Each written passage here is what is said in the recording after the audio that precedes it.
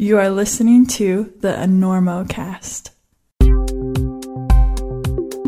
Well, folks, it's summertime, and it's hot out there.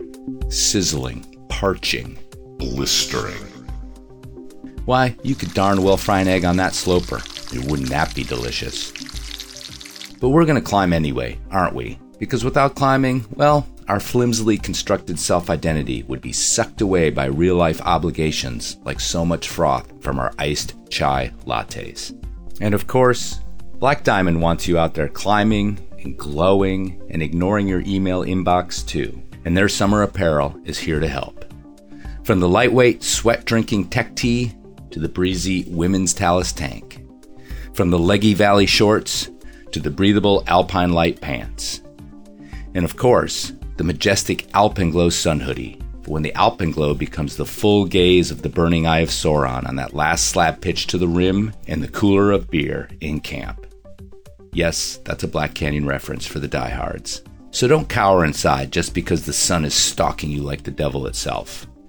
Let Black Diamond equip you to climb on when the heat is on. Go to blackdiamondequipment.com or your favorite air-conditioned local shop to check out the summer garb from the climbers at Black Diamond.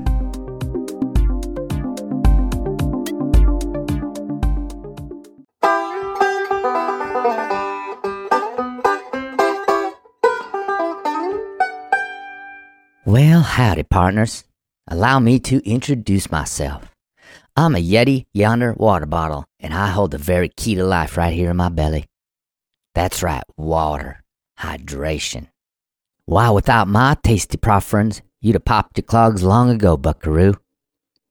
Now you might say, well, big deal. I got my own skanky big mouth scuzz bucket water bottle clipped to my pack right here, with a locking carabiner, of course. And I'd ask you one simple question. How many holes? That's right. How many holes does your water bottle have? You see, most water bottles either got one big hole that makes the water dribble down your chin when your buddy gleefully taps the brakes while you're swilling, or one small hole that makes it nearly impossible to dump in your electrolyte protein drinkable veggies or wherever other snake oil you think might make you climb harder. That's right. I'm a Yeti Yonder water bottle. I'm lightweight, made from 50% recycled BPA-free plastic, and here's the kicker. I got 2 holes. One for filling, one for drinking. You might be thinking, yo, Yonder, how's that even possible? Well, check me out at Yeti.com or your favorite local outdoor retailer and see the magic for yourself. All right, I gotta giddy up. Be well, drink well, and stay wet with a Yonder water bottle from Yeti.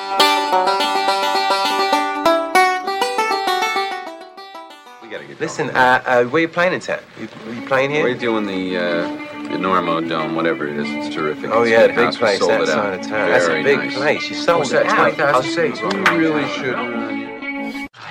Look, you better get up there before you panic. Those pens are loose. You're very good. I have really enjoyed climbing with you. We'll make it. I don't think so. But we shall continue with style.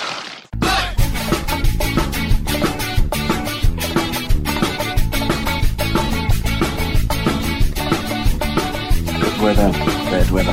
Now or later, anytime for climbing. Today's show is brought to you by Black Diamond Equipment, La Sportiva, and with support from Maxim Ropes. Maxim has been keeping the Enormocast off the deck since 2012. And don't forget our charter sponsor, Bonfire Coffee. Go to bonfirecoffee.com and enter Enormo at checkout for a discount on great coffee and to support the Enormocast. And now back to the show.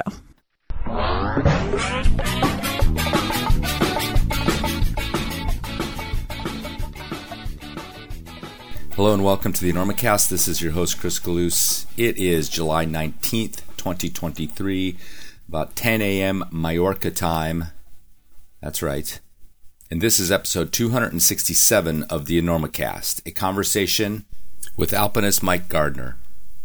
And you heard that right. I'm sitting in Mallorca. Specifically, I'm in a closet, a very hot, sweltering closet in Mallorca on a family trip. Yes, I will be doing some climbing. No, this is not a climbing trip. And parents out there know the distinction between the two. Or maybe you have a non-climbing significant other and you've gone on a trip where there's climbing around, but it's just a little bit out of reach. Anyhow, not complaining, having a great time, getting some climbing done. Also working for you people on my vacation. I want that noted in my year-end review with HR that I was working on vacation to keep the enormous ship on course. But since it's hot and sweaty in here, let me get to it. Mike Gardner is an XM guide and an alpinist, making a name for himself and his crew. We talk a little bit about his crew in here. Up in Alaska, doing fast ascents of some of the biggest routes up there. Most notably, I guess, in the last couple of years, him and Sam Hennessy and Rob Smith climbed the Slovak Direct on Denali in 17 hours and 10 minutes.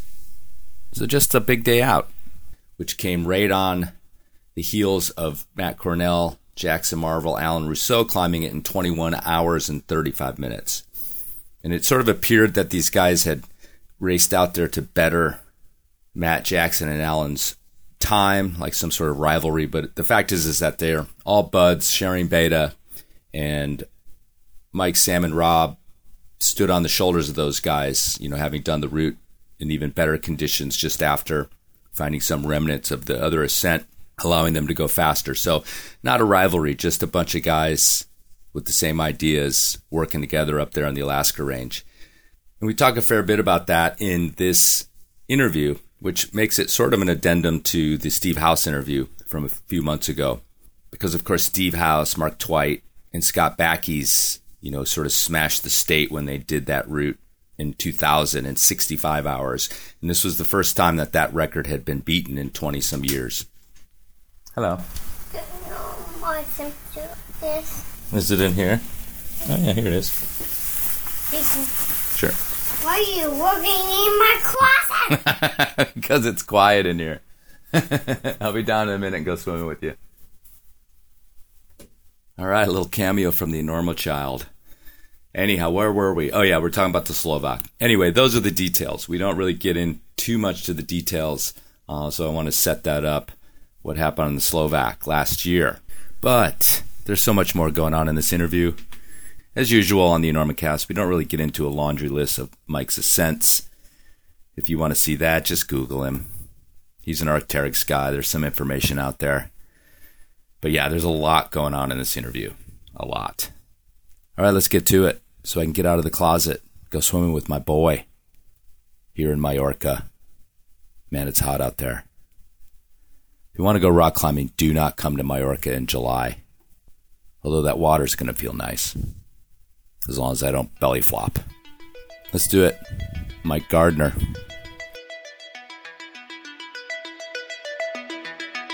Imagine a time before the Sportiva TC Pro, before the Solution, even, dare I say, before the Mira.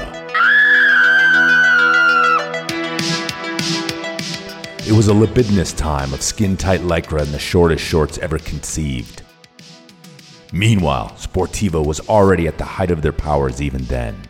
Imagine, if you will, Ron Kauk flexing in his blue and fuchsia megas, Francois Legrand floating in his ridiculously tight kendos, and Heinz Mariacher, Mariachering in his Mariachers.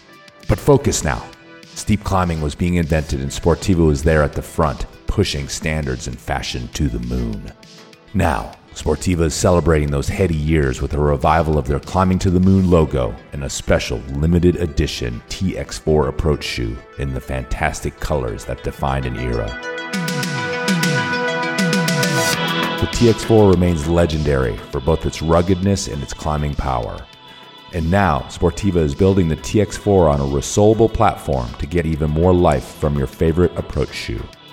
So check out all of Sportiva's decades of innovation at Sportiva.com or your local shop and step to the moon in a pair of better-than-ever retro TX4s.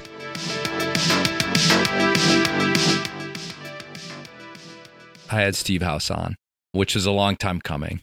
And that guy's like, you know, this almost mythological figure in a lot of ways in alpine climbing. But you guys came up, right? This crew, specifically talking about the Slovak Direct, right?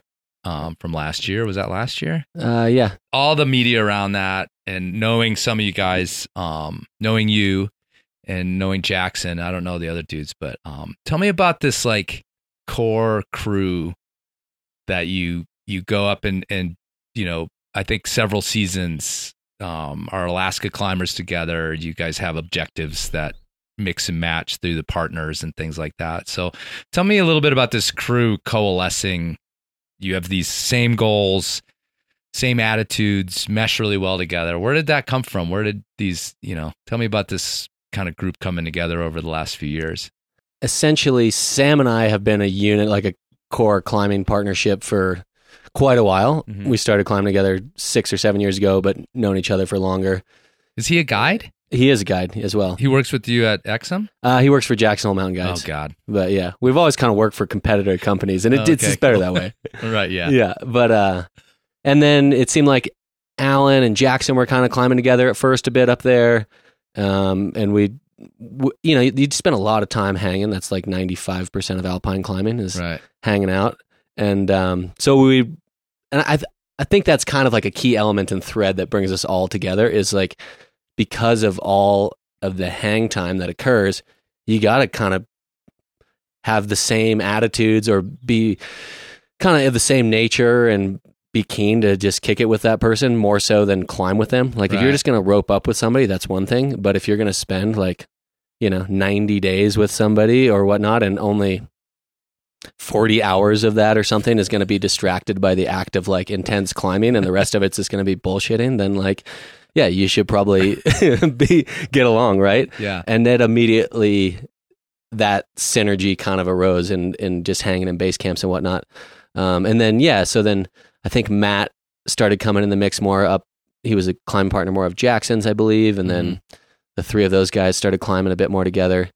But yeah, we've always had a similar vibe and just a similar kind of style, if you will, for an overused term, an approach to the climbing that we've been doing. And if it wasn't, that we were all queuing up for the same objective or different objective, or like kind of this fun, almost like banter, like trading blows, like they'd climb a route one year, we'd climb it the next year, and like that, or we'd climb, or vice versa, Right. And so yeah, I think it organically just arose where we all got along really well together, and mostly just through that resonance and just wanting to hang and see things a similar way and not take it too seriously, Yeah. Well, it's interesting that what you just said about the not too seriously, because again, going back to House, to Steve, there was so much weight to what those guys did, and they were famously, especially because they were hooked up with Dwight, in person is like the sweetest guy, but his media is like heavy. Right. Yeah. And it was all about like punk rock and, smashing the state and like, we're great, the rest of y'all suck, kind of a vibe, which Steve admittedly was like, I had no part in that. That was all Mark. But nevertheless, like this weight to it. And like I mentioned this to Steve, like there seems to be this kind of like almost more of a, I don't want to say chill, but like a little bit more joy to it all that you guys sort of come to it with, which is interesting in light of what we'll probably end up talking about in this podcast in your life. But like you go up there and yeah, you guys are kind of light and you get stuff done or you don't. You were just telling me about being in Talkeetna for like 14 days straight, just festering, chilling. Yeah, chilling. And then when it happens, it feels as though like, I don't know. Did you get what? Yeah. Am I onto something, or are you guys like in your snow caves, like listening to 9 Inch Nails, just like Mark was back in the day? Not quite, although just totally like grumbling. Totally. I think there's probably a lot of truth to that, in just the way that we balance our climbing. I think there is a lot of severity to the act of climbing huge routes that's the thing that's like kind of interesting. So like untethered without bivy gear. Like that's a pretty serious endeavor. And yet it's also like a very meaningless act in the grand scheme of things, in the whole scale of the world, right? So like to approach it, or I guess it's more about how you present it to the world, less so how you feel about it. Like when you're in the moment, it's like, this is a serious thing we're doing. But the more levity I feel like that we can bring to the act of it, as well as just like the outward projection of these things, just the more fun it is. The way how you think about something is how it's going to feel, right? So like that joy aspect of it, or just the kind of levity, I think is important on two parts. One, it's just like important not to take yourself too seriously, right? Because we're just like jumping into these self-imposed suffering realms that like we don't have to be doing, and to hold that on some kind of pedestal or whatnot seems a bit bizarre. And then also it's just like you said, we're just a crew, good buddies hanging out in the mountains, and that's a very like Sam and I have had this conversation before where it's just like, if it's not fun, like, well, why would I go on a trip? You know, I don't have some kind of personal duty to be like, oh, I need to keep climbing, or I need to be an alpinist, or I need to like one up last year with this year, or whatever else there is. Like, sure, there's a part of that where it's like you have goals, you have objectives, right? Like, I guess there is an element to this that I would like to round out where it's like, there's a paradox there as well, which is we're incredibly motivated and goal oriented in some capacity. We're not just full chill, like whatever happens, you know, like you got to have a balance there and preparation and all that. And I think that's an important aspect where like maybe we come across almost cavalier sometimes but that's far from it, right? Like we try to be incredibly calculated and figure all this stuff out and do as much research and like prepare ourselves as best we can beforehand. But yeah, I mean, I think that it's partly why I climb with other people sometimes, but I like pretty much exclusively climb with those guys simply because we get along and we approach the mountains and just try to have fun. Well, yeah, I mean, you guys are all in similar places in life. I think it feels right for now. I mean, everybody moves through these eras, but you know, there are these famous partnerships in climbing. We all lionize, you know, the Skinners and the Pianas and Hudon and, you know, Max Jones and whatever else is out there. But that's why I think it's kind of cool. Is it feels like you've like expanded it into like this posse, and the whole Slovak thing. You know, again, from the outside looking in, I felt like there was probably this desire almost in the media, you know, to pit those two ascents together against each other, right? Like, because you know, who was Jackson with? With Alan and Matt. Yeah, so those guys did it, and then it got done faster, like a couple weeks later, and I think, you know, in any other media source, like if it was the NBA or something, you know, they'd want to create this like those guys were trying to one up each other. And then I knew from the inside looking, you know, you were probably like personally there's like amongst each other, but nobody was going to go out to, you know, the media and be like, yeah, you know, we fucking toasted those guys or whatever. But the other thing is, in what you're getting at, I think is really interesting is just that of like, what you do is an extraordinarily serious endeavor to cut those tethers, to be out there that far without, you know, what was considered the necessary gear to make sure you were going to be okay. I mean, you've built on what Steve and those guys did, but I was wondering how much like you were just saying like let's have fun, or like let's not, like influences your style in a way. Because when I started thinking about, you know, a 17 plus hour ascent or whatever that was, like I was like, that's like just a big day that most any climber who climbs big routes, we were just talking about the Black Canyon, we're actually in Ridgeway, just by the south rim of the Black. Like a 17-hour day, you're going to encounter that with like you're a normal dude who goes climbing a lot, or a normal woman who goes climbing a lot on big routes. And I was like, holy shit, that's like kind of amazing. Like, again, you read about Steve and those guys just like staggering, like, you know, just like basically like their bodies are decomposing because they've been out so long without. And I'm like, 17 hours is kind of chilly, especially because it never gets dark. Right. Yeah. Yeah. So, I mean, I guess we'll go back to my question is like, is that like a calculation of like, well, it'll be a lot more fun if we don't do 65 hours? 100%. No, 100%. Because I have also done like 72-hour climbs, and like it sucks, right? And big packs suck. And so that's the whole reason that this whole light and fast deal. It's like, it's a stylistic thing, but also it's just like more fun and more enjoyable. Obviously, I say this a little bit tongue in cheek, but like, you know, in some regard, it's safer, right? And the weather in the Alaska Range changes pretty rapidly.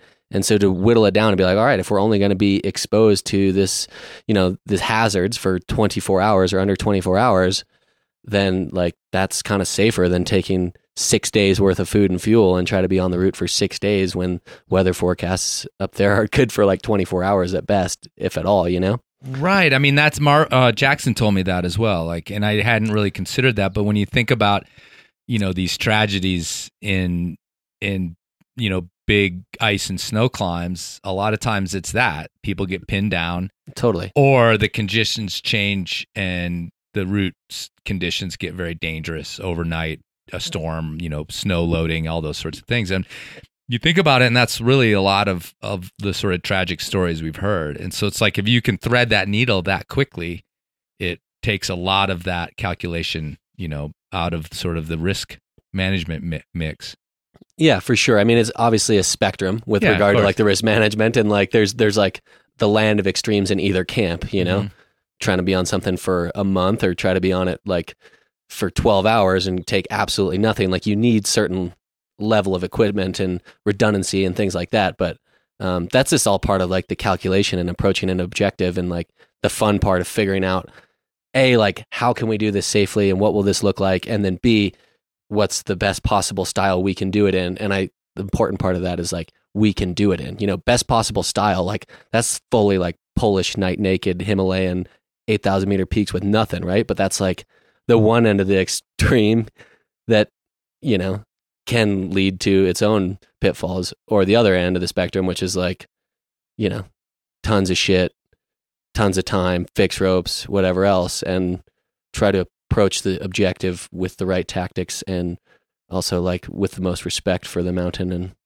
the style, Yeah. And the interesting thing though, what I was just trying to get at was that, with you guys, it doesn't feel like there's these statements being made, and in the history of like, especially the history of alpine climbing, it's sort of a history of that. Like I have done this as, to show what can be done, and I have planted my flag, and I feel like it goes back in my mind to like you guys going like, well, what can we do because, to benefit us and how we climb and enjoy ourselves, versus like, what can we do to like set the alpine world on fire and like change the way people think about climbing? I mean, is that a calculation? Do you want to be in the Alpine Climbing Hall of Fame for like changing the world, or is it just like, I want to go climb the cool things I want to climb? Definitely the latter. I couldn't really give a shit what people think about what we climb and how we climb it, I mean, on a banter level with some buddies, like in some beers in the back room riffing, yeah, we'll like tear each other's ascents down and be like, oh, you could have done this, or you could have done that, or like, but I'd want to steer away from that in a public view because for one, it's all degrees of hypocrisy, really. Like if I start touting this amount of style, or I did this, then I got to be held to that standard, which I'll hold myself to that standard, and I'm happy to be called out or whatever else. But also, like sometimes you need to do a certain way to like make it through a climb or whatever else.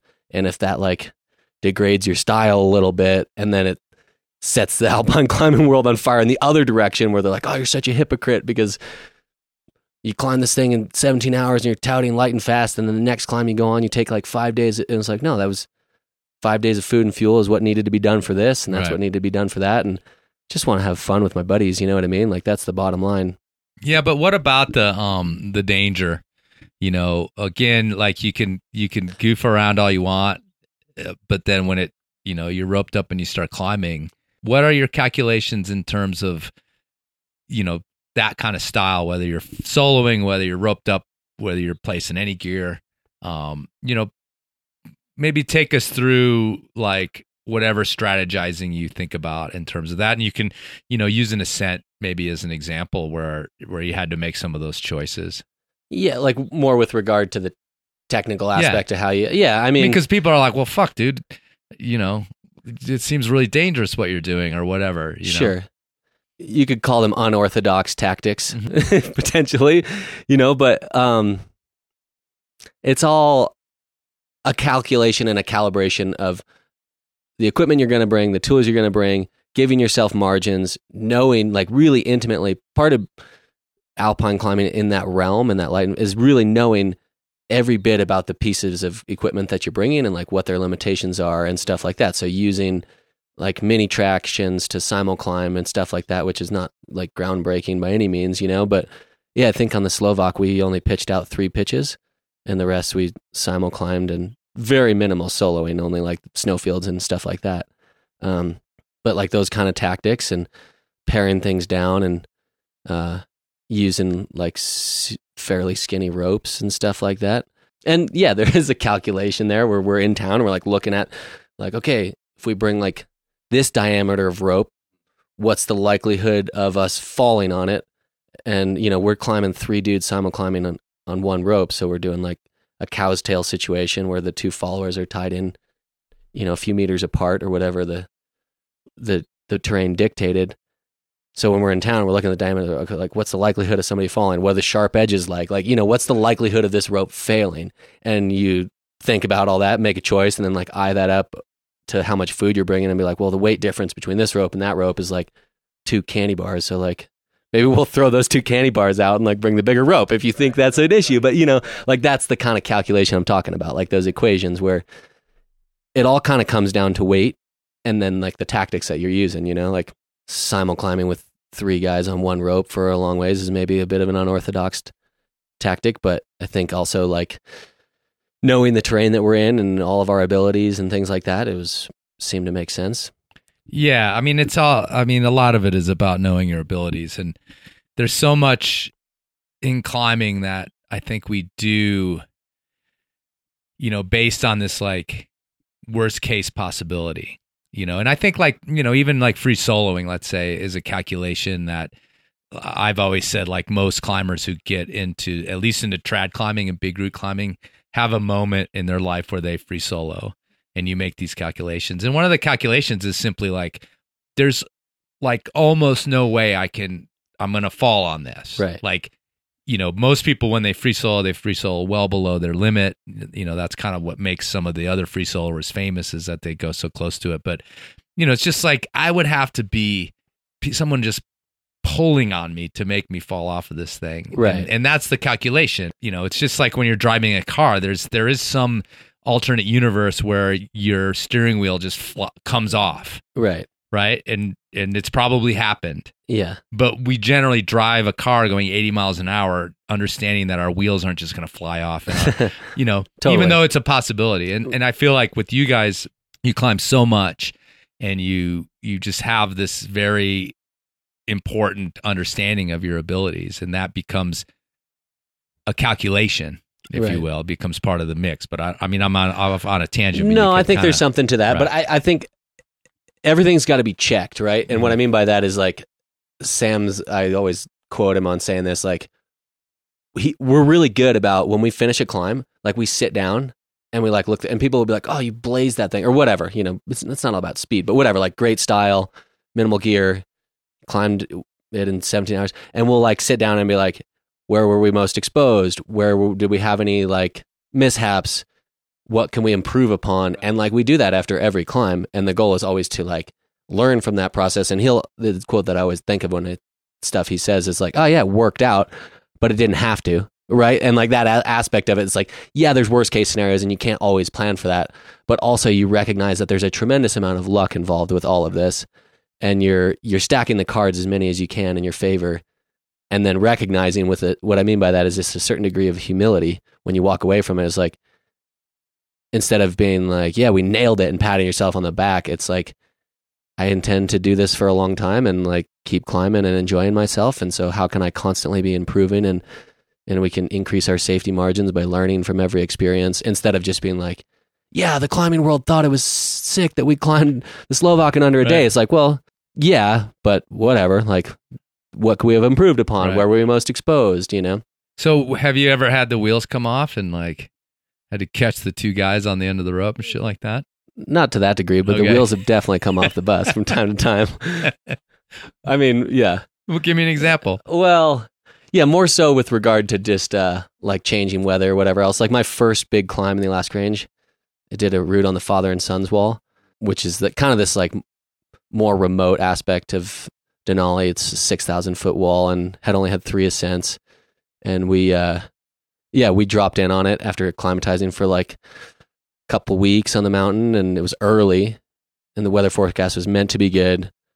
We kind of threaded this line between like just the right amount of stuff, but it was one of my first big climbs. So I didn't really know like, oh yeah, 1 sleeping bag, that'll be great, but we won't bring a tent or, you know, just these calculations that I didn't really understand what they all meant yet. And yeah, we just got hammered. Like I fell in a crevasse approaching the wall, bottomed out in it, took like a 30-footer and thought I tore my knee before we even started climbing it. Got on the wall, and then 15 hours into it, the weather changed. It was blowing 70 and nuking on us, and we spent 72 hours on the wall with one sleeping bag, just shivering it out. And like the whole time I was like, all right, like this is it not working out, you know, but we couldn't just back down. Anyway, kind of a complicated area terrain wise, but I came out of that being like, I'm pretty psyched on this, you know, like I think that there's like, I want to just learn everything I possibly can about how to climb in this style and continue to evolve and grow. And yeah, I mean, the wheels come off from You're time like, to what time. else you got? Oh, not so I much just survived that. What else you got? Yeah, totally. Give me some more. Yeah. You can't take me down. Well, I realized I was carrying so much extra shit that was not helpful. Right. You know what I mean? And like Right. maybe if we'd been faster or whatever, like Right. just the various calculations. But like my mind immediately went to, this is super friggin' cool to put yourself fully immersed in the environment, in Right. the elements. Right. Like I love that shit, you know, Right. and just ride it out. All right, well, let's talk about you, because I'm always interested, as people know from listening to shows, like where did, you know, alpine climbing is a very, you know, self-selected group of people. You know, let's just say you're a mountain guide. You've guided Denali a number of times. Only a few self-select to step into climbing on their own and doing big alpine climbs, and then coming to the point where you're standing on Denali and you think, that wall that's been climbed 3 times, I can climb that. No problem. Like, let's go give it a try. So I want to talk about like where that came from. One of the big things in your life is that you grew up the son of a mountain guide. So when did, you know, mountains come into your life? It sounds like it was probably almost instantly. Yeah, it was in terms of my exposure to them, but my actual enjoyment of them and my choice to be there wasn't until I was probably 18 or so. Yeah, I mean, yeah, I got exposed to it super young. I think I was like ice climbing when I was 6 or whatever else. And I went to 6,000 meter peak with my dad when I was 8. And like, I've been exposed to big mountains, not just like top roping at the crag, you know? But it was much like anything else, you know, it was like a trade that your father did that you're like, well, that's what my dad did. Like, I'm much more interested in like hanging out with my buddies and going skateboarding, you know what I mean? Like, and it really wasn't until much later in my life where I kind of came to it on my own terms. And my dad was really good about never forcing us to, or not forcing, but even like, it was like, it's here if you want to, you know? Sometimes I'd have a really good time climbing with him and enjoy it. And other times I'd be like, no, I'm not into it, you know? So wait a second. Let me go back. Okay. Because you went to a 6,000 meter peak with him. Yeah. Like, what was that about? Well, so he was guiding in the Himalaya, like these college trips, and the college paid for the family to go. So I did 3 trips to the Himalaya when I was 8, 9, and 10. And there was like this balance where it was a college program, right? So they would do some homestays and a service learning project, and then there was this mountaineering element of it and climb a peak, just like mellow trekking peaks, you know? And so, yeah, I went to a peak with them, and I didn't go to the top, but I was certainly like above 5,500 meters and brought my snowboard, was like snowboarding around. And so I got like exposed to altitude and climbing and the Himalayas. I mean, that's really interesting though. I mean, I think there's probably a lot of people listening to that like, oh man, I wish that had happened to me. No, totally. But you were just along for the ride. It was just like, yeah, we're going, and you're going to like it or you're not. I mean, but what were you doing? Like, you were probably there for weeks on end. Yeah, a couple months. Yeah. I don't take it the wrong way. Like, I'm tremendously grateful for those experiences, and they weren't lost on me. Like, those are some of the most transformative experiences in my life, was spending time in the Himalaya and Asia. And since then, like, I've tried to go back every few years, whether climbing or not, and spend time there, because it had a huge impact on me, just hanging out. And yeah, it was like, I was fully immersed in it. Like, I remember I spent like a week once in like a Buddhist monastery when I was 10 or something, and just eat whatever was going on. I'd jump on board. I tried to be like a porter one trip. Like, I would just latch on to different aspects of the culture and be like, whoa, this is what I want to do, you know? Fully malleable young kid. Yeah, but I mean, were you like, ugh, fuck, I can't wait to get home? No, I loved it. I basically, okay, like, cool. I hardly went, I was like trying to drop out of regular school when I came back, because I was just like, my mind was blown, you know? I actually, this is a bit of a ridiculous story, but I remember we got back from one of those trips and I was infatuated with like the porters, you know, that are just carrying these huge loads with their tump line. And so I wanted to do that. And so I was just like, I wasn't even hiking or trekking with the group. I was just like cruising with the porters. There was this younger porter, kind of took me under his wing. He was like 16, I was 10 or whatever. And then when we came back here to Ridgeway, just for fun, I like would load up a huge duffel bag with ropes and all sorts of shit from my dad's basement and like put on a tump line and just walk down the road. And I remember some car pulling up and I was probably 11 or whatever. They're like, "Are you running away from home?" They were like super concerned, you know?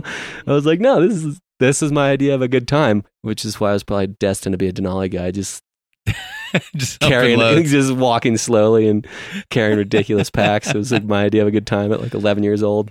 Yeah, that's interesting. I mean, one of our sort of like our connections in a way. I mean, we met a couple years ago, but it's sort of because of Hayden Kennedy, because of your relationship with his mom and dad, Julie and Michael, and that brought me to through a roundabout way to be hanging out in your cabin in the Tetons 2 years ago. And I'm like thinking about that story of HK being also sort of, you know, psyched, but also like, this is my dad's thing and it's not really my thing for a very long time. But it reminds me too, because he got into skating, he got into all these sorts of things. And you're here in Ridgeway, you know, just south of Montrose, Colorado. I always say Montrose. I do too. Yeah. I think it's kind of the locals' way to say totally. it. But you know, so tell me about your life. It sounds like at some point you did kind of like, you know, you were just saying like, that's my dad's thing and I'm going to do my own thing. What did your own thing look like as far as that's concerned? Yeah, mostly skateboarding. Like Right. I got a skateboard when I was in kindergarten and I still skate to this day. And between, you know, when I was in kindergarten till I was 18, I lived and breathed it. Like I was trying to drop out of high school to just like chase the dream and move to Southern California and skate all the time, you know? So in terms of just my own passions and stuff outside of family life and school and whatever else, that was it. Like I lived and breathed it. But of course, like I grew up in Ridgeway, Colorado, and there was not even any pavement then when I was growing up. Like now there's some pavement here and the main roads, but there wasn't even like maybe the asphalt through the middle of town, but that was it. So we'd like skate the dirt roads or go skate culverts in a farmer's field or like build Jengus ramps or like beg, borrow, hitch or whatever to Montrose to go skate. But yeah, so that was kind of like a funny aspect of it, of like growing up in a really rural, pretty much ranching oriented town, loving skateboarding and all that. But then, yeah, I mean, just like general shenanigans that you get up to in the small towns and whatnot. That was like hanging out with my buddies and ripping around in the mountains. That was what I was all about. And I mean, I would enjoy climbing with my dad, you know, something we would do. Like I say it like I didn't do it, but I would probably Right. go climbing like once a week or Right. once every other week with him, you know, but he would have to sometimes bribe me, you know, be like, Right. "Oh, if we go cragging in Uray, like we'll get some pizza on the way home." Right. I'm like, "Oh, cool. Yeah. Nice. I'm down." Yeah. But yeah. Yeah, so it wasn't like I'm almost like trying to set up some angsty kid who's like, fuck that shit, I'm going to do this. But it doesn't sound like it was like that. No. And, No. but it was funny. It was kind of like we had the inverse effect on each other. Like my dad didn't really push climbing on me, but then he picked up skateboarding because that was all I wanted to do. So he learned to skate at like 50 years old. Really? Yeah. And we were talking earlier about your buddies giving you a hard time for getting hurt doing something you shouldn't be doing when Right. you're like a mountain guide or climber. Yeah.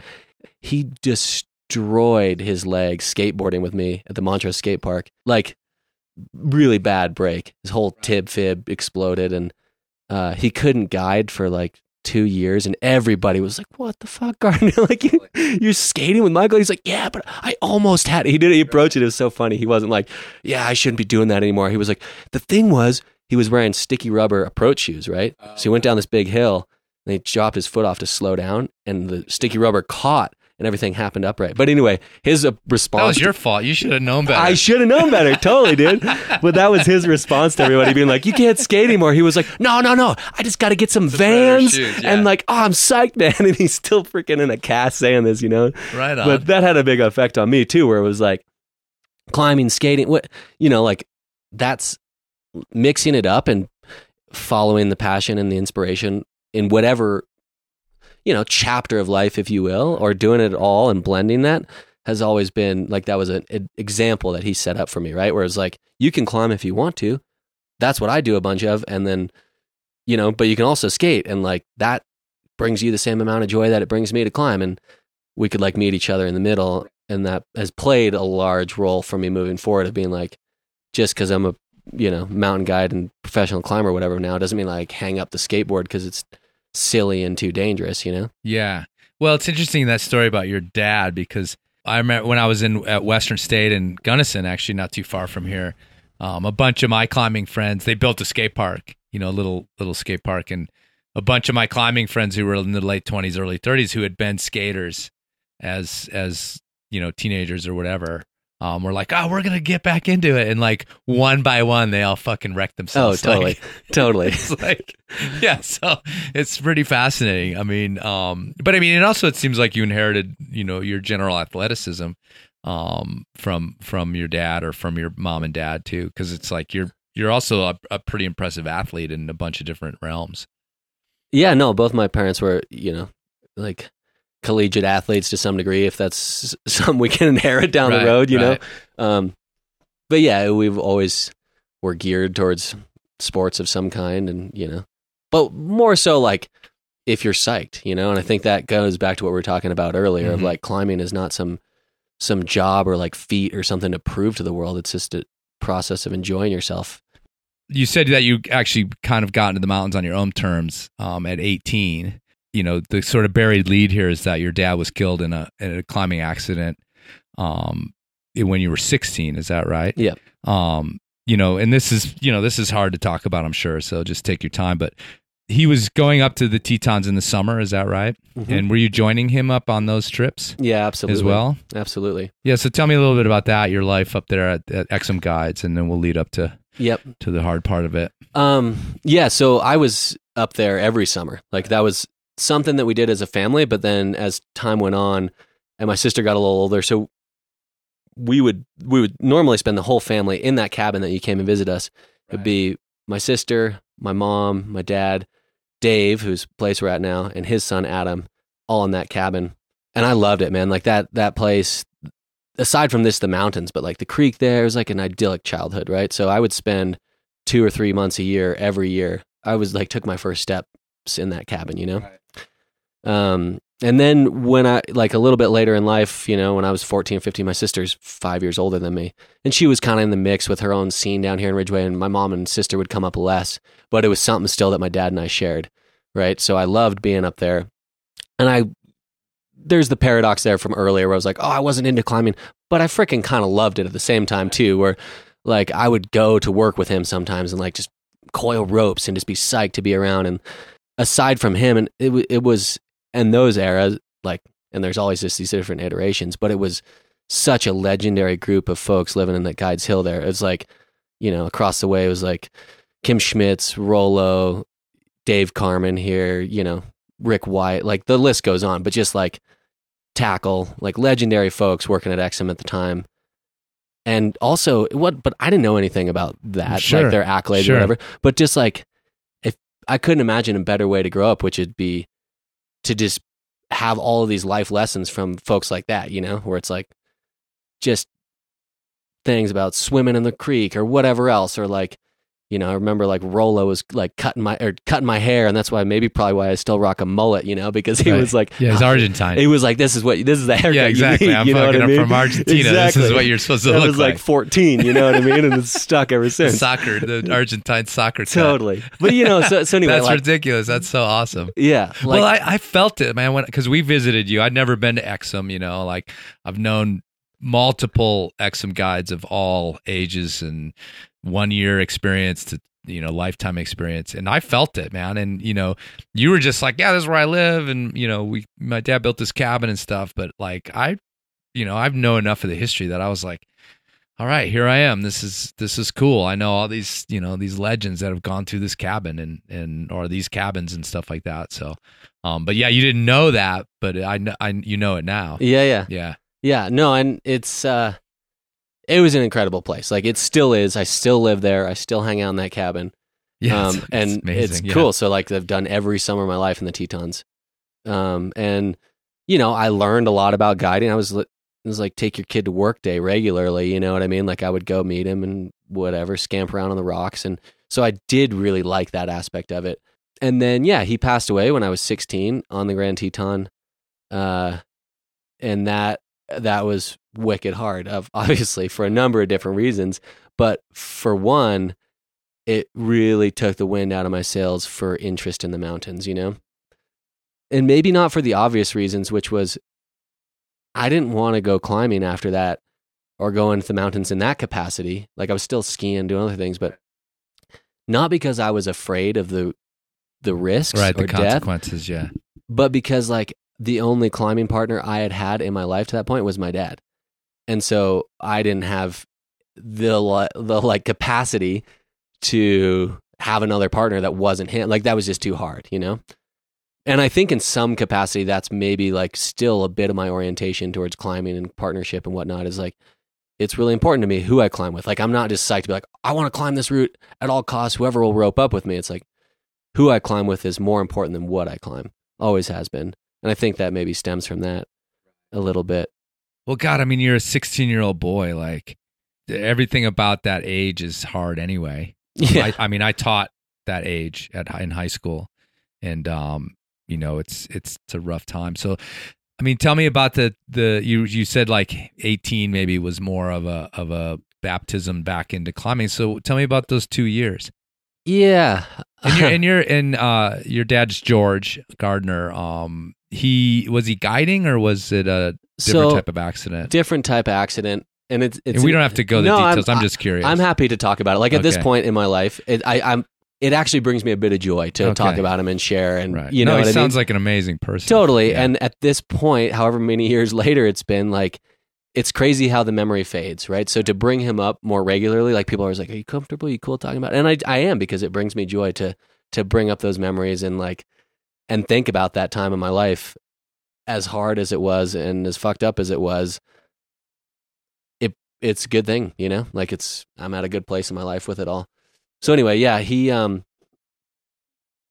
was a big, like, nobody knows about my dad's personal climbing life because he was like the chillest dude on the planet, right? He taught school here in the winters, and most people knew him as like the cool outdoor ed teacher. Not the fact that he'd been on like the first American expedition to Kanchenjunga and like all this other, you know, like crazy climbing stuff, and that he was way into free soloing, you know? And I kind of learned that now after the fact, but that's how he died. But like, I didn't know that he would like get off from school and like go solo some ice climb in Uray and then like come home from dinner. That was just like his outlet, you know? That's a thing, you know, like people are soloers and that's like as normalized to them as can be. And I have a really interesting relationship with soloing for that reason, or for a number of different reasons, which we can get into at some point or whatever. But anyway, so yeah, he was guiding a trip and he was up at the lower saddle. Clients went to bed for the night and he went up and soloed a route that he'd probably done like 150 times, you know, or something that capacity. And then something was just different. Like he literally, that was his routine, you know, and was pretty common in those days, you know, like just talking about the caliber of guides and climbers that were in the mix then, you know, you'd like put your clients to bed and then you'd go solo some route, and what a nice way to spend the evening, you know, the sunset. But anyway, he fell off of the Direct Durance is the true name of the route, but there was like a recorded 60-mile-an-hour gust of wind during the time, whatever. Like we can speculate till the cows come home, and I don't necessarily think it's relevant, like to me, you know what I mean? But it's also like a little chalk in the memory bank of just like, you know, worked out, but it didn't have to, or like shit happens, you know, or whatever else. Like you can solo route 100 times and have it so freaking wired, and then like fall to your death one day. You know? It's interesting you say that in light of my comment earlier about like... totally. Yeah, I mean, it happens, yeah. Yeah, totally. So, and I only say that, and like, it's just an interesting thing because with the exposure of like free solo and stuff like that, the hardest thing about that is that every single client, when you're guiding them, it's like, "Oh, have you seen free solo?" You know, and it's like, "Well, I got a pretty tricky relationship with solo," and like, or how do you feel about it? It's like, and I've solo sometimes, you know what I mean? Like, I'm happy to get into it, but also like, yo, how much time you got? And like, you know what I mean? Like, it's like, really, like, how ready are you for this? You know, like, where do we start? Let's go back to 2008. We'll start there. Right. So he didn't come back. He didn't come back. Yep. And that was, that was pretty fucked up. And you were there. I was there in the cabins. I mean, you were there. I was there. Yeah, Wow. totally. And I mean, like, there's a lot there. Like it's in some regards, it's having that. I mean, it wasn't the first person to have died in the mountains for me. You know what I mean? Like when you grow up in that life, it's like it's the reality in some capacity. But that was definitely like a bigger blow than ever to obviously like. He was my best friend, talking to everything we just talked about before, like skateboarding, climbing, surfing, whatever. He was my man. We had a really special bond. And so, I was there and like woke up in the morning and Mom's like, she just said like something poetically whimsical, like your dad's one with the mountains now. And I was just like, wow. Yeah. So your mom was there too still. Yep. Yeah. She was there. Was your sister up there too? No. And then, they flew him out of the mountains, and there was and then like dealing with like his body and what, like I had a very visceral connection to my father's passing, in a pretty graphic physical way that you might not get if, I don't know. Anyway, there's never any comparison of like how some tragedy emotionally affects you. I'm not trying to bring that up at all. It's just like my experience was like, because it's now something.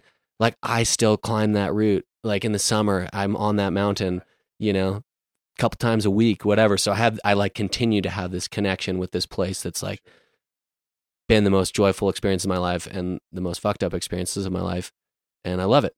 Right. But it's complicated. I mean, that's interesting. I mean, look, when I visited you, I had no idea of all this stuff, and it was a really intense. I mean, we were there for like 24 hours, and to this day, I mean, it's 2 years later. We have this like that's how we started conversations. It was like, that night was rad. Yeah, totally. We drank a lot, but also like this story was revealed to me in these physical things in your cabin, and you filling it in, right? And it was.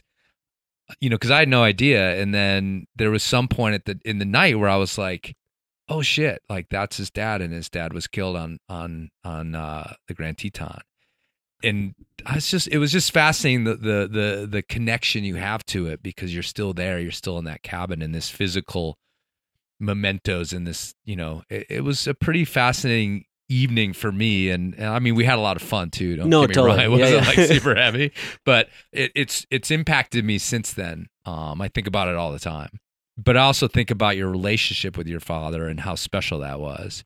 We can all compare our relationships with our fathers. It's it's like a storied thing in all movies and literature, like sure. Men's relationship with their fathers, like it's everything, right?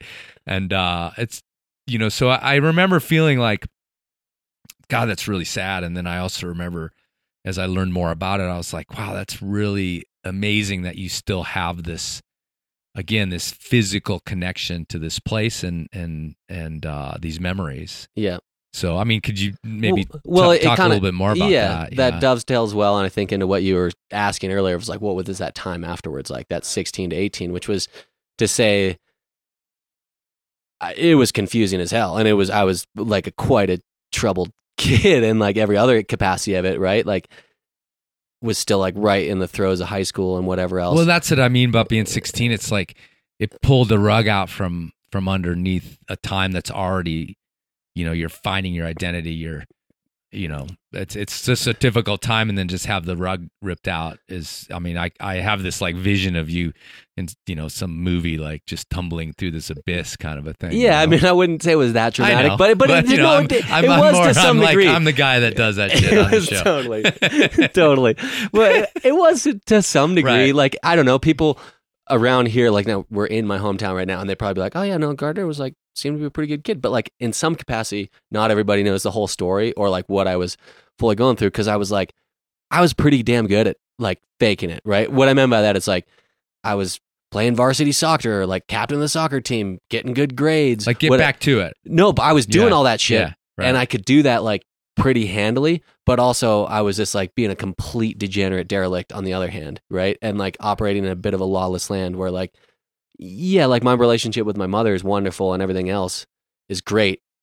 And I have a good home life. But like my dad and our relationship was kind of like what brought me into the world in terms of my courses of action and like what my plan was, like what was next. And you know what I mean? Just like he gave me the roadmap and then there wasn't one. And it was a bit of a lawless land for me, should we say, like, you know what I mean? Like, and I had all this energy that I don't know what to do with. That like enter in a big part of my life was free skiing, like competitive skiing. And that was where that whole time frame came about, because there was a bit of time I was just kind of getting into it, skiing competitively and like whatever else, right before my dad died. And then he did. And I had this wonderful mentor, coach, buddy, partner, Chasen Russell, who was out of Telluride, and he like took me under his wing in a big way. And all of a sudden, like the mountains were open to me again through a different medium. I shouldn't say open to me again, but I was like having those experiences that I would have in the mountains with my father, but like via skis, you know? And in like these big environments where you feel small and you get to let go of all the emotional baggage and shit and like focus on the moment. And so that was kind of where that time frame took off. And it wasn't necessarily about like the competitions, whatever else, but like that was like a good proving ground. And also it became an excuse for me to like fuck off from school, basically. Like, because I was a competitive skier and I was doing well and I could like show up for class Monday, Tuesday, and then like, oh, I've gotten a contest Wednesday, Thursday, Friday, you know, and like continue to live in that bit of a lawless land, you know? So that kind of defined that era of my life for me in a big way. It was like winters, I was throwing myself into this skiing and competing on the world tour and, or the junior world tour at that time frame, and then later the world tour. But yeah, just like having this form of self-expression that was just pretty good for the otherwise would have been like angsty kid, you know, who just lost his father and like doesn't know how to go back into the mountains. And there was slow moments. I guess what I'm getting at is like kind of what brought me back into like XM and climbing and guiding. There was like subtle moments in there where that community up there in the summers, I was still going to the Tetons in the summer and working at the boat dock there and like sleeping in my truck and, you know, then those guides that were living around us and all those other cabins, they were like always keeping tabs on me, you know, and like, and never pushing going into the mountains or whatever, but just offering things up, you know, and like being there and checking in on me. And that was key, like super key. Cause yeah, I was like 17, living by myself in my truck and like working a job and whatever else. And like having those mentors and those figures in my life played prominently. And then I think the next year with one of the guys who was on my dad's recovery, he invited me up and we went and like climbed the Complete, which encompasses that route for my first time. Is that the ascent you talk about in the Alpinist article? Yeah. Yeah, totally. And so anyway, like I was starting to connect in such a different way, like where before I was George's son, right? And like they were in a different plane, right? They were like the same age as my dad. Well, not the same age, but like they're all doing this in their life and I'm the kid. And then all of a sudden, the like mascot that, or whatever, he's not there in the middle. And so now I'm interacting with these folks as like a climbing partner, right? And they're treating me with this like integrity and this respect. And it really like clued me into kind of like what had been missing and like how I could continue to experience the mountains and come back to something that was really a big part of my life and find that again. And so I was kind of like getting in interludes of that and then still skiing a bunch. And I was not that keen on college or anything like that. But again, like I said earlier, like I was decent at school and I got like a scholarship for a year. So I was like, oh, fuck it. Like I'll go to school. But I was also like doing well skiing. Anyway. Yeah, totally. Like I went to college for all the right and wrong reasons, you know? I was like, I chose Montana State because it was like ski area within 15 minutes. Right. And I thought the campus was pretty sweet. Had no idea what I wanted to study, but I had a scholarship for a year. So I was like, go figure it out. And yeah, within the first semester, I had like rearranged all my schedule to be like classes on Wednesday and no other days of the week. Right. I'm skiing most days of the week. But I met like all these, it was kind of outdoorsy college town. Everybody's like, oh dude, you want to go rock climbing? And it was like, all of a sudden climbing was this cool thing amongst college peers. And it was hilarious where I was like, oh, yeah, they're like, oh, do you have like a rope or I'm like, yeah, fuck, I got a rack, dude. I got like all this so shit. many ropes. Yeah, totally. And it was like, you have no idea and how I many was like, ropes I have. I was cool because I had like a climbing rack and we could go rock climb. We're not cool, but like, yeah, it was just something it was like something that people peers wanted to do. And it wasn't, again, like just changing the dynamic of these relationships, right? Where it's like buddies that I was partying with on the weekends or whatever also wanted to go climbing. Wasn't just peers of my father's. And anyway, it just became a much more fluid relationship with the mountains and climbing where I was like still skiing, still doing this, all of a sudden get more into rock climbing, having this relationship with these other guides that were kind of teaching me, you know, how I could, you know, see that track. And then ultimately that led to me dropping out of college after just that year and just going like full into it. And yeah. Well, let me back up a little bit because we have this whole, you know, you're a 16-year-old. This is a tendency for 16-year-olds to be extraordinarily self-centered. And, you know, you have this weight put on you. Let me, if it's okay, I can ask you about your mom. Like, you know, she's obviously dealing and suffering in her own way. But she has to be there for you and for your sister. Although your sister's older, she's kind of more almost an adult at that point. I imagine her, you know, okay, I got to be here for these kids, but in her own world of sort of pain. Yeah, absolutely. I mean, don't get me wrong. My mom was there for us 100% and showing up. I think, though, we create these narratives in our head after stuff like that. And so my own narrative that I created in my head was pretty detrimental for those relationships for me, which was that like, I was like, all right. Like literally when they brought his body into the meadow, like I was like, I didn't like cry at all. I just stoved up and I was like, all right, like I gotta like show up and like take care of shit. Whatever that means. Right, like I have no idea. No, you know what I mean? But that was you're like on the cusp of manhood. Sure. So you probably were like, I've got to step in now and be this man and not show my emotions and like totally. Which was go forth. Completely, I mean, you're a mountain climber. You're like, that's what we do, right? Yeah, which was completely. We're famous for it. We're famous for fucking sucking it all up when someone dies in the mountains. Totally. Which was completely the wrong tact and track. Totally. It's obvious, right? But like more so like, I mean, with regard to my family, right? Where I was like, all right, like I got to handle all this shit now. There was no shit for me to handle. What am I? I'm like a 16-year-old. I got no idea about like finances and whatever else like plan. But I did, I did kind of like show up in a lot of those ways. But that narrative that I told myself kind of made it hard for my mom and I to have like a really deep relationship. My mom and I have had a great relationship through it. It was just that like I had this vision where I was supposed to handle shit and take care of her and be there for her and my sister so they could grieve. And I didn't for years, which set up a bit of a tense dynamic. In a positive way. Like we still loved each other. We're still there. I'm still living in our house.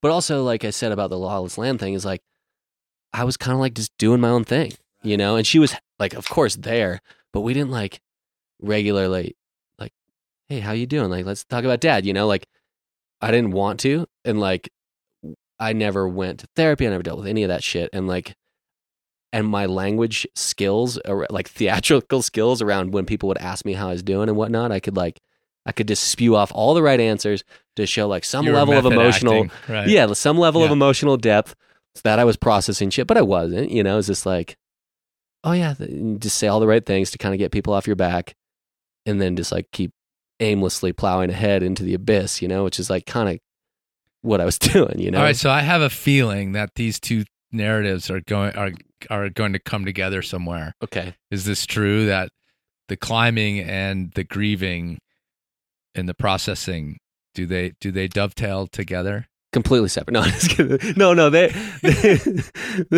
I mean, what happens? So you're. Let's go back because I interrupted with talking about your mom, and that's not fair because you know I've never met your mom, but I'm just curious about the dynamic because no one expects a 16-year-old kid to just be like, well, yes, I think I need therapy, and we should go and process this together. I mean, that's like an absurd thought, and I just wonder, sort of like her own processing of like, well, do I hands off? Do I push him towards it? Do I, you know, I would assure she spent nights thinking about this stuff. Yeah, no, totally. You know? And I guess we just we all were just in our own worlds Right. a bit, you know, like what was helping her process her own emotions and grief was her deal, and what I was doing was my deal, and my sister. And like since then, we've like in the last few years, really, we've all come together and like a lot more communication about it all, and it's wonderful.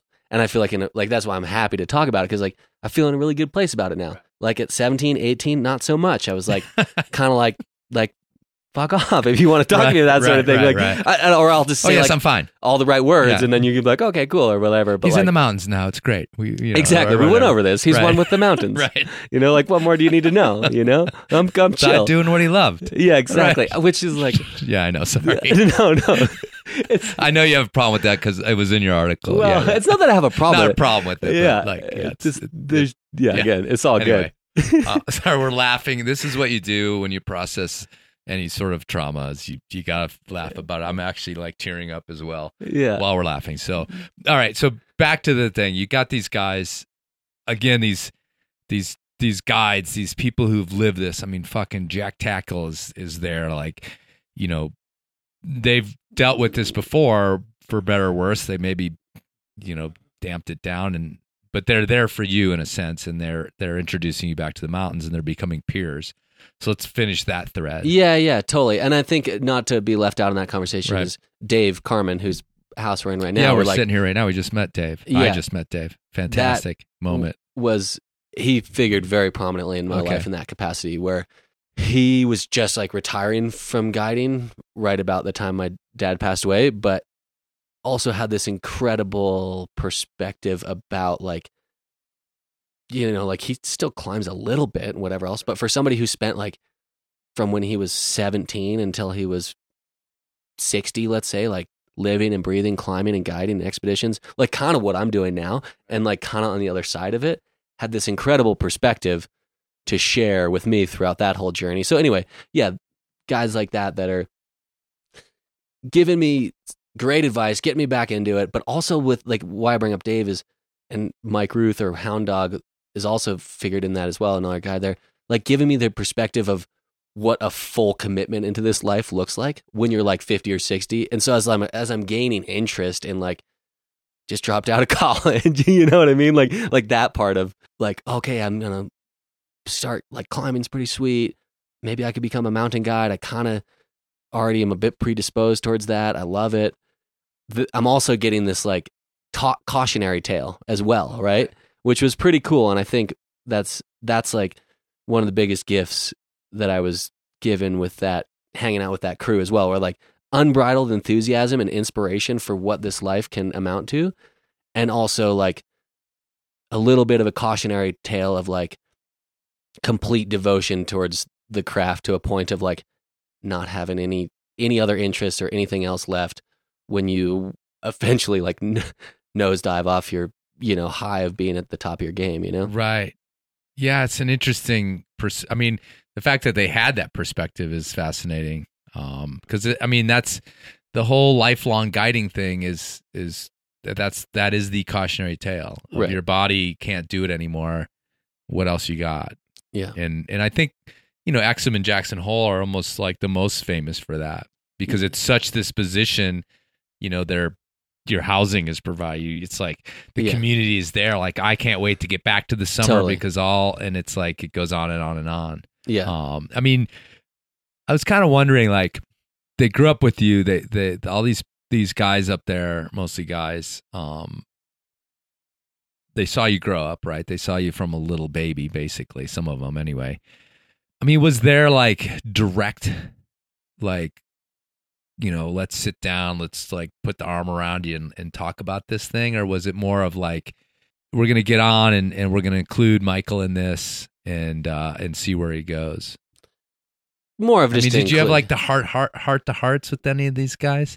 Not that you that remember? direct. Right. Yeah. Right. I mean, a couple. Hound Dog, like we went out. Who's Hound Dog? Mike Ruth. Okay. He had like the big bushy mustache. Right, I don't know if you remember him, but he, like right now at Exum, he's kind of the only, well, not the only, but of that generation left.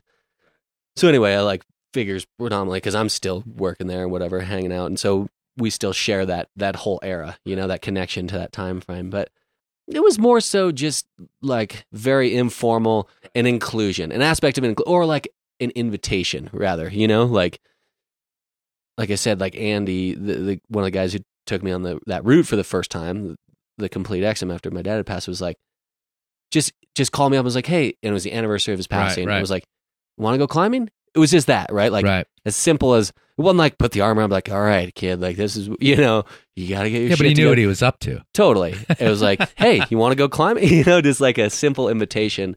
But that's like really, that's really interesting and important that he knew what he was up to and that he thought this is the time and he's ready. And I mean, do you know what I mean? Like, you want to say it was casual because the way he approached it was casual, but it certainly couldn't have been casual in his mind. Right. I don't even know if maybe he checked with other people or, you know what I mean? Like, it's a pretty important moment for someone who cares about you to do something like that and to take the chance. Right. I think probably there was more involved in that than I realize now, reflecting on it all. Like, but in the moment, I was just so caught up in all my own shit that I was like, stuff was like more coming at me than I was like reflecting on it, if that makes sense, Well, I am asking you to like, now we are reflecting, and it's just, totally. If you think back on it, like, he didn't pick that phone up casually. Yeah. I always tell this story where I spent like 10 years painting houses, and this is like a little bit of a strange analogy, but I always joke that I was painting houses because it paid for trips. Yeah. And then like the stints of painting houses would get longer and the trips would get shorter as I was like running out of money. Right. And then I always joked that like one day I woke up and I was just a painter because I had no trips. And there was this like realization of like, oh yeah, this is what I do now. So let me ask you that. I mean, mountain guiding is way more interesting and fun than painting houses, which is where the analogy falls apart. But like, tell me about like this process of walking down this path knowingly, or was it just like, yeah, this is, it's summer again, I'm going to go do this. And all of a sudden you wake up one day and you're like, this is what I'm doing with my life for now. Were there mental conversations with your dad? I mean, you're sort of like living this legacy of what he was doing as well. You finally sort of accepted that I'm also going to do this. So tell me about that process of, again, like waking up one day, you're like, okay, I'm a mountain climber and I'm a mountain guide.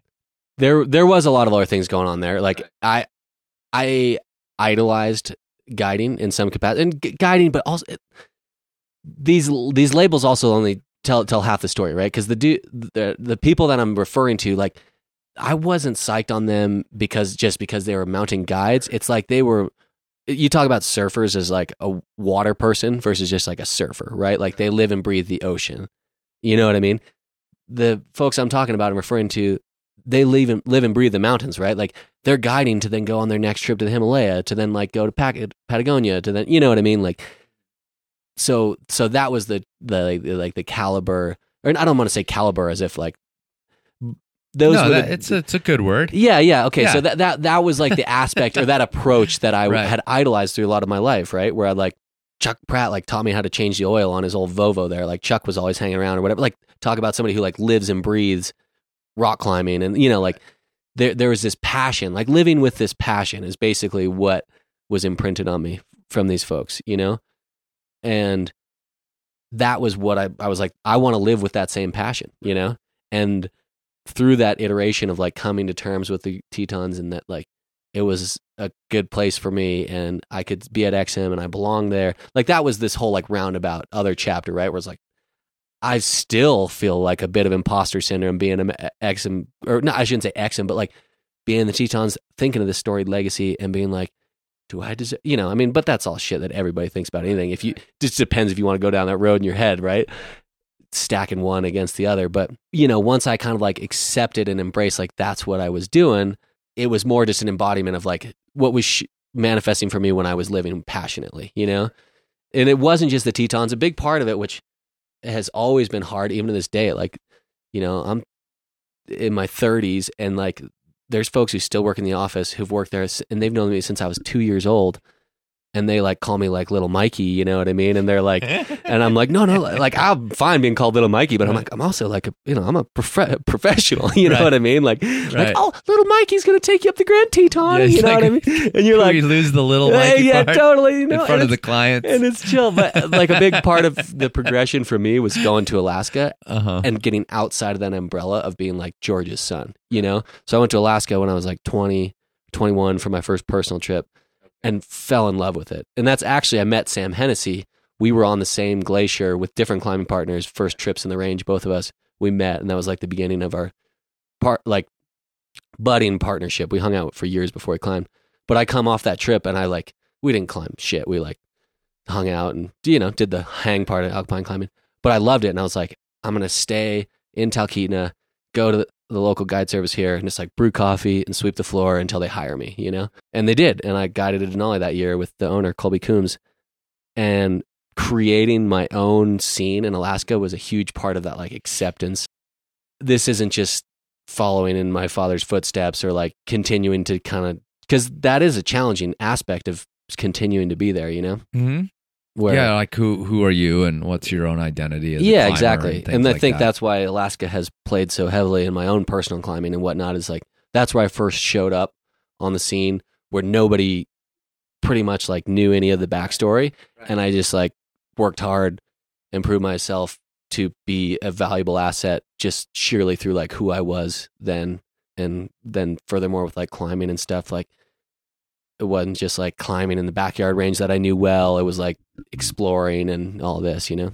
Yeah, I mean, we talk about climbing in comfort zones, and that's like such this big part of progressing. And, you know, again, I earlier talked about like what made you think you could go climb the father and son's wall. Well, I'm sure you didn't know whether you could or not, but you were going to try and like move on into this other comfort zone. And I can imagine another person or even you might have had a penchant to just, you know, stay in that village there with those cabins and, you know, guide your life away. Totally. And so like it needed to take a step to get out from underneath that umbrella and embrace to kind of find out who you really were.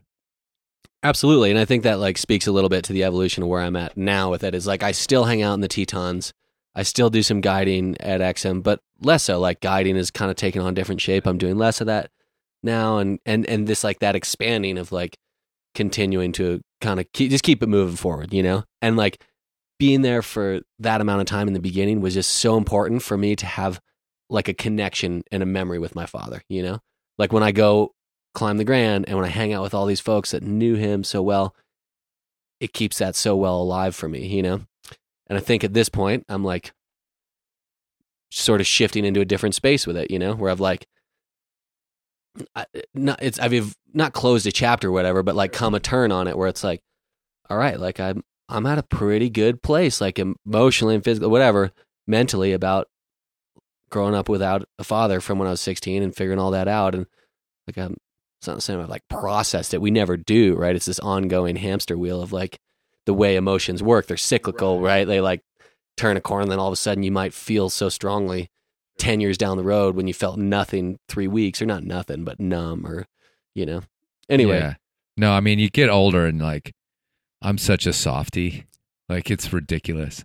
Like, I've been like kind of choking up during this interview, and like I would never have done that in your 20s. So yeah, your feelings will certainly evolve. Yeah. I think you literally like, my wife tells me like I have more estrogen than I did before. Obviously less testosterone, but nevertheless, like it will totally evolve. But I want to go back to that again. My feelings when I met you and we hung out, like, I don't know. I mean, I like have, you know, I'm a romantic, despite my surliness that comes through on this podcast and on the other podcasts. I'm definitely a romantic in the sense of like thinking about the greater meaning of things. Sure. And the symbolism of things. And I just was like, I mean, I was occasionally in this reverie when I was at your house, of like, wow, look at this place, you know, and aside from what happened, you know, with your father, like you just mentioned Chuck Pratt, like he passed away before your dad did, mm-hmm. you know, so here's another person that you knew and admired. And I mean, all the stuff that's gone on there was pretty heavy. But again, back to this idea of you having this physical connection, I just feel like that's, you know, although it's you've pushed through all these emotions. I feel like it's just such a healthy thing when you talk about like these memories fading. You know, I just feel like it's something else to have these physical manifestations of that life you had with your dad in those years that led up to when he passed away. No, absolutely. I don't mean to take away from that at all. I think that no, I don't think you have. I think you've honored it. Yeah, certainly. I just mean in terms of saying like where I'm at now, because there was a part of me, like I said, that was part of the going to Alaska thing, was like, would you just like, you know, it's almost like this, like, is my story in climbing, like right now, whatever, no, I shouldn't say right now, but like, do you want to just interview me for your podcast because I got an interesting story about being a second generation mountain? Maybe, yeah, I do, like... But there's more to that. And I'm like bringing this up and you know how my style, but I'm just like joking with you right now and saying that, where it's like, yeah, that's a part of my life. You know, but also like what I'm really passionate about right now is like kind of hanging it out there on big roots that like totally puts it in a different perspective. And I just put my foot in my mouth by saying like we're hanging out there, being really calculated on some big roots. Right. No, but you know what I mean? Like, and like, that's a part of it, and it's not all of it, and it ebbs and it flows. And I think like for a bit I struggled with it a lot, you know, and it was like I needed to honor it so much. It was like the only thing that mattered in my life was like being close, feeling those feelings. And then I was like, whoa, like I like dropped out of college to just like come back and like feel these emotions. I gotta like get on with my life, man. Like I gotta like have a plan, whatever, you know. And that kind of turn on its head again a few years later, where I was like, no, fuck it. Like, I'm passionate about this. Like, to live with passion, some people don't get to do that. Like, that in itself is worthwhile, you know? I don't need to have like a big schematic game plan of like 10 years is what I'm going to be doing, or, you know, like I don't have to move on from something if it feels good right now and it's like filling my soul and I'm psyched. Live it up, you know? Well, let me say this. Like you know, again, I'm there and I'm like meeting you and I'm like putting all these things together. And I was like, we actually talked something about, I think we talked about like the Enormocast and like you doing one. And I was like, I remember being in my mind, I'm like, no, he's not ready to do it. Like I just met this guy. Like, and it's interesting because I think to me, and I know you've done a lot of incredibly rad climbing and just like most climbers, there's this thing last year, again, the Slovak that got this media, and, you know, I'm sure you're like, yeah, but, you know, last year we did this and this year we did this, but everybody's focusing on that. But that to me, I was like, oh, okay. In my mind, I was like, okay, now we know who this guy is as a climber in the kind of larger world, has this thing attached. And that led me to the point of being like, well, let me see what else he's been doing. And to be honest with you, like, that's when I was like, well, I think I would like to talk to him now. And so I don't know what the Slovak, that whole little bit of blip of media, and it has everything to do with, you know, Dwight and House and stuff means to you guys, but it popped you into this world of like, okay, these guys are like doing something special, even if you had been already doing it like underneath the surface or without the fanfare. Totally. It gave you just a little bit of fanfare, and I think you almost were like, I know Jackson was anyway, like a little bit like, oh, okay, everybody well, down, and we all were, and that was the funny thing, like, because we're all tight homies. Like, we all went on an expedition like 3 months later together, like all of us. And the funny thing to me with that whole Slovak, to bring it back to that, is like, you know, Sam and I's first climbing trip together in 2018, we made the second ascent of Light Traveler, which is also Who cares? Also on the south face of Norway. No, dude. No, I'm just kidding. But like the whole reason when like maybe when you're talking to Steve and it's like, well, what led like the reason that's important to me is it almost seems like the Slovak happened in this vacuum, you know, where people are like, well, you know, not much other cool climbing has been happening in the last range, and I was like. Yeah, like we've been firing in the range for that. No, I don't say we, like the royal we, like people have been getting after it for the last 10 years in the last range. And that's the funny thing to me in alpine climbing, where to me it's such a personal expression of like where you're at and what you want to do. And I never wanted to climb the Slovak because it had notoriety. I wanted to climb it because it was a cool route, you know? And I almost didn't want to climb it because it had notoriety. Like in 2018, Sam and I were thinking about climbing it, but that year Colin and Rob were setting up to do it. Gilbert and Chantel were setting up to do it. And Sam and I were like, fuck, we don't want to, like, you know? And that's when Westman was like, you guys should go climb Light Traveler. Like, that's like arguably has a harder grade and hasn't been repeated. And we climbed that in like 31 hours. And we're just a couple of Denali guides, you know, like, and that's how I would prefer it. You know what I mean? But then all of a sudden, then like people are like, oh, well, you know, what were the conditions? Did Alan and Jackson and Matt like leave you a trail or what? I was like, who fucking cares? Like, they literally like sent us their beta. Maybe if we had done it first, we would have definitely sent them their beta. The year before, Jackson and Alan and me and Sam were at the base ready to climb it. We accidentally didn't know that, well, we knew, but like we all met at the base and we're like, sick, we'll all launch at midnight. You guys take the first block. We'll launch at 4. They'll launch at midnight. We'll launch at 4. Like we were all going to climb it together the year before. So this whole like media blast of like, the best time is, it's like, it's not freaking track and field. Like, right. You know, like it's just. But see, you don't, the reason I'm like over here laughing because you don't get, unfortunately for better or worse, is you don't sort of get to dictate what the symbolism is. And that's the thing is that, you know, you tapped into this like, you know, this sort of epicenter of the light and fast thing, which was this ascent along with, I mean, the important thing about it, or one of the important things about it was Mark's article, which has become, whether you like it or not. No, so you're that's the kind right. of cool thing. And so, you know, yeah, you get to do your thing. It's like, Steve talked about alpinism being an art, and, you know, you can, I love it. You can roll your eyes at it, whatever you want to do. But he's right in that sense of that you do something as an artist and you put it into the world. Yeah. You know, you do not get to decide how everyone reacts to it. And you can try, and I think it's a fool's errand. But that's what you guys did. You did this thing that was for yourselves and you put it into the world, and then you unfortunately don't get to control how we all like jerk off on it or whatever, you know what I mean? So it's like, but it also felt to me like media wise and everything else, it was like, okay, you know, this is this thing that's making everybody wake up to what you guys are doing. And in that sense, I think it was a positive. Not wake up and like, oh, we're going to, you know, shower you with money and fame, but wake up to like the step that you had made. And, you know, you may end up in some sort of pantheon alpine climbing hall of fame or whatever it is, but you guys broke a little mold with that because it'd been almost 20 years, you know, since anybody had done anything or had bettered what they did, whether you were trying to or not. You don't get that. You don't get to have that narrative. No, we totally.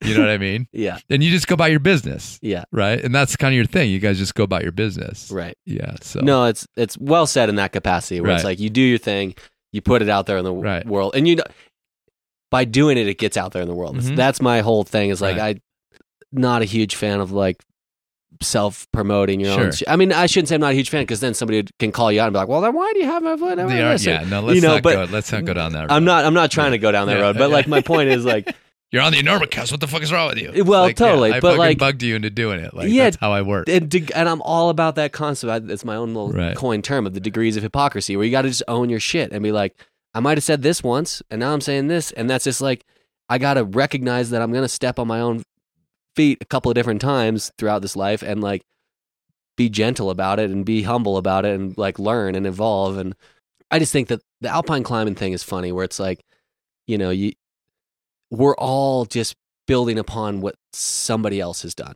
If we can improve upon the style of what has been done in the past, like that's moving the needle of progression forward, right? And like, I don't want to get on some kind of anybody to call it out and be like some high horse of like style or whatever else, but I do think that's the whole point, you know, like to not bring down the mountains to your needs, but to like meet them where they're at and continue to evolve and progress. And like, it's not just about, it's not even a little bit about time to me. It's more about like the way in which you climb, right? In terms of just minimal impact.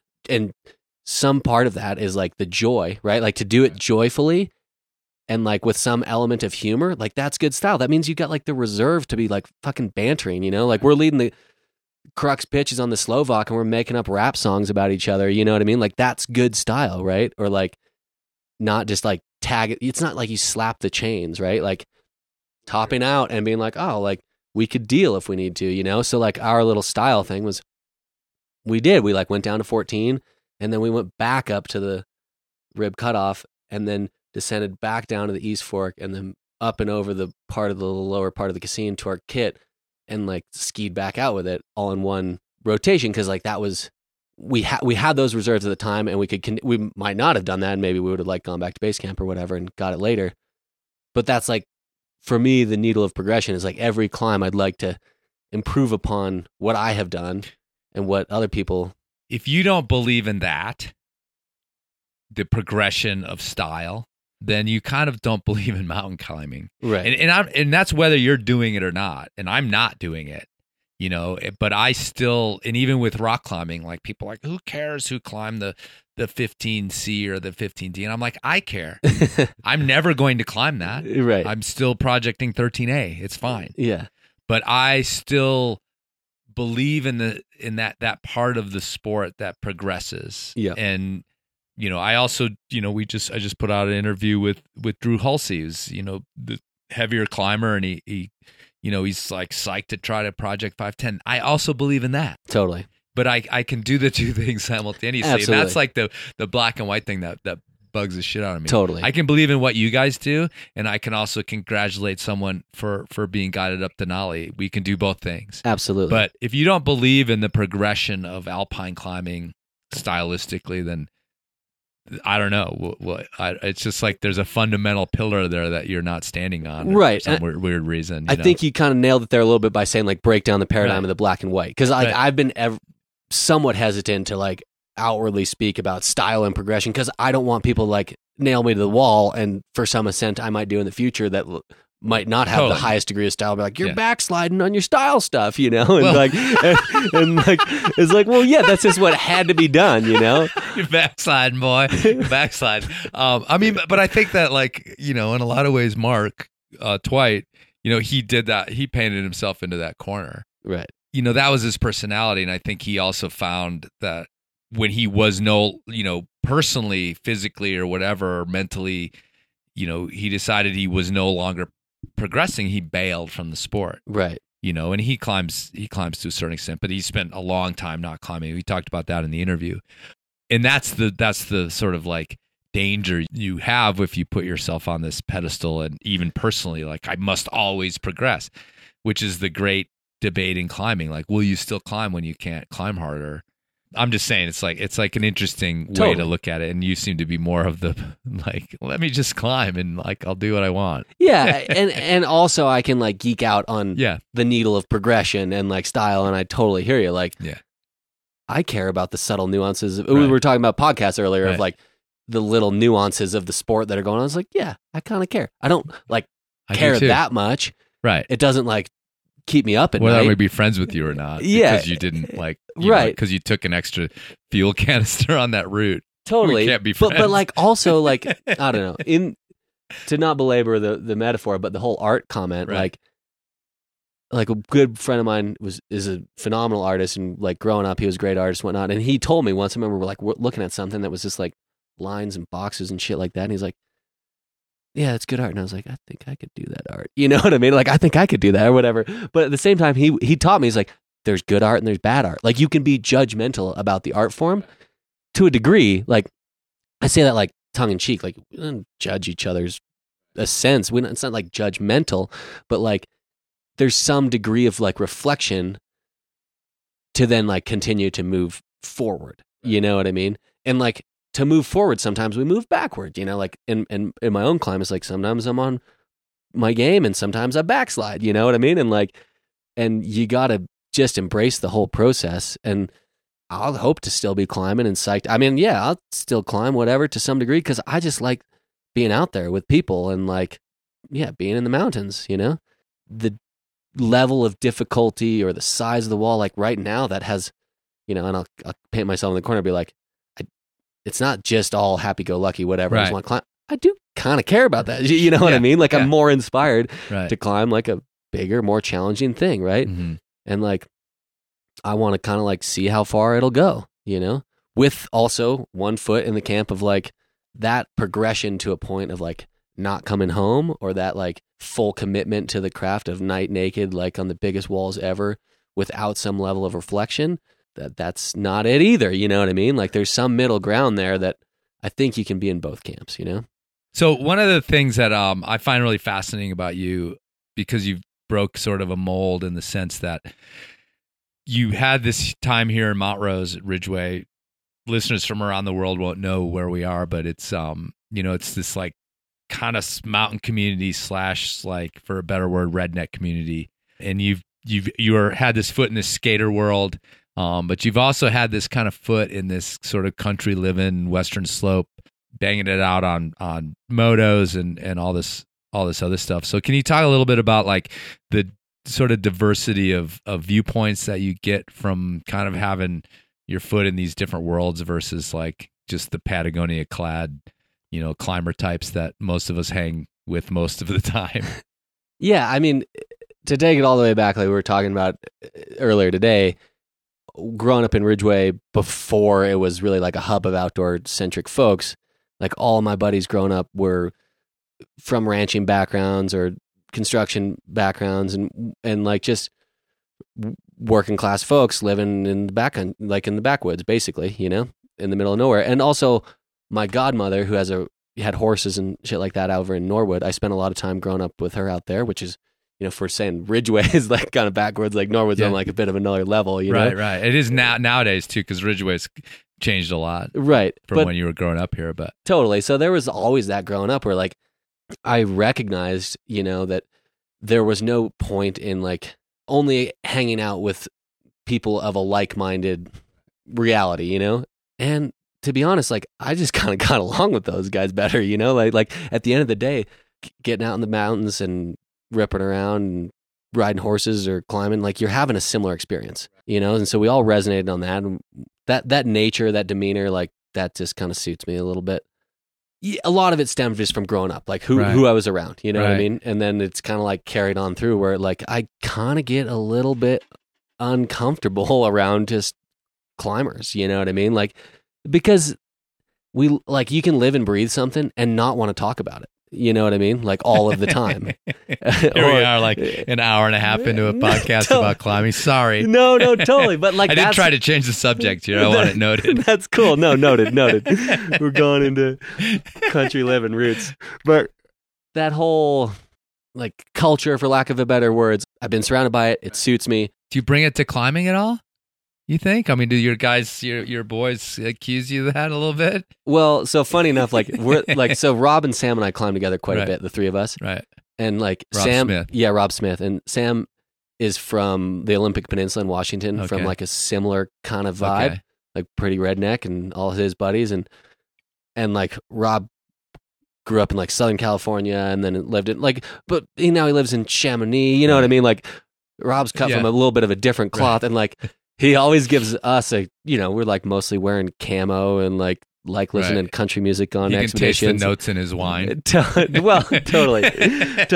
No, I shouldn't put it, but it's just but that's also an extension of this idea of just like getting along with everybody, because otherwise you won't have any friends, Well, and Jackson's a freaking welder, right? Well, totally. And that style, sure. Like we bring that style, right? It's like a little bit cowboy, a little bit loose, quite calculated, founded on like hard work and bang your head against the wall until you get it done, and going to the job site, getting it done, Like I do think there is some aspect to that in the climbing, and certainly like the type of climbing that has attracted me. Like I've certainly probably never been called like the most graceful climber, but by just determination and like hard work and a willingness to like put in the effort, those principles apply to like working on the ranch, you know what I mean? Or like, and a lot of that, like those were different types of jobs that I was brought up around, like spent a bunch of time with my godmother over there and whatnot. And like, I've found that in the type of climbing that we've been up to, and the guys that I run with, like, yeah, it's great. You dated the rodeo queen in high school. I did. I sure did. Yeah. Barrel racing girls.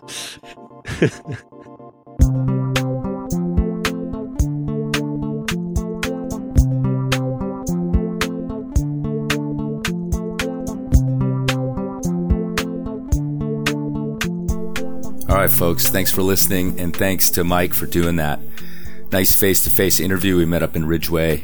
We did a couple pitches, ate some tacos. I got to meet his mom, some of his close friends. It was a super nice day in Ridgeway. Thanks to everybody for that, not just Mike. If you want to follow Mike, he is an Arc'teryx guy. There's a nice little film on their website, a close-up with Mike Gardner. Of course, he does have Instagram at Michael O. Gardner. And the cool thing about his Instagram is there's just as much skating content almost as climbing content. Plus, he's a ski jurist, jorer, however you call that. He gets pulled behind horses and goes off ski jumps and stuff. If you don't know what that is, it's something we didn't really talk about in the interview. We went a lot of places in there. We just missed the ski joring. Interestingly, too, he was also rigging for The Climb, Chris Sharma's TV project there. Yeah, the dude's all over the place. Okay, I'm going swimming. Yeah, I'm still in the closet. I usually record these outros right after the intro, but I got to get out of the closet. So we'll see you guys back in Colorado. And don't forget to check your knots.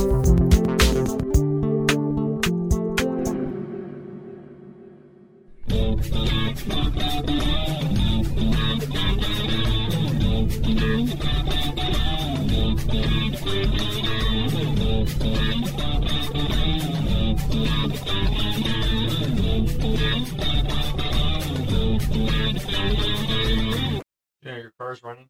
No. I'll turn it off. Your lights are on, so I went to turn your lights off, and then I realized the car was running. No way. So maybe there's a reason. Oh, no. Dude, he's not even high. As far as I know, No. actually. I should be smoking dope to be doing something like that. Well, that's what I was. I jumped out to be like, oh, park right there. Right. Yeah. Yeah, shut his car off. Yeah. Fuck.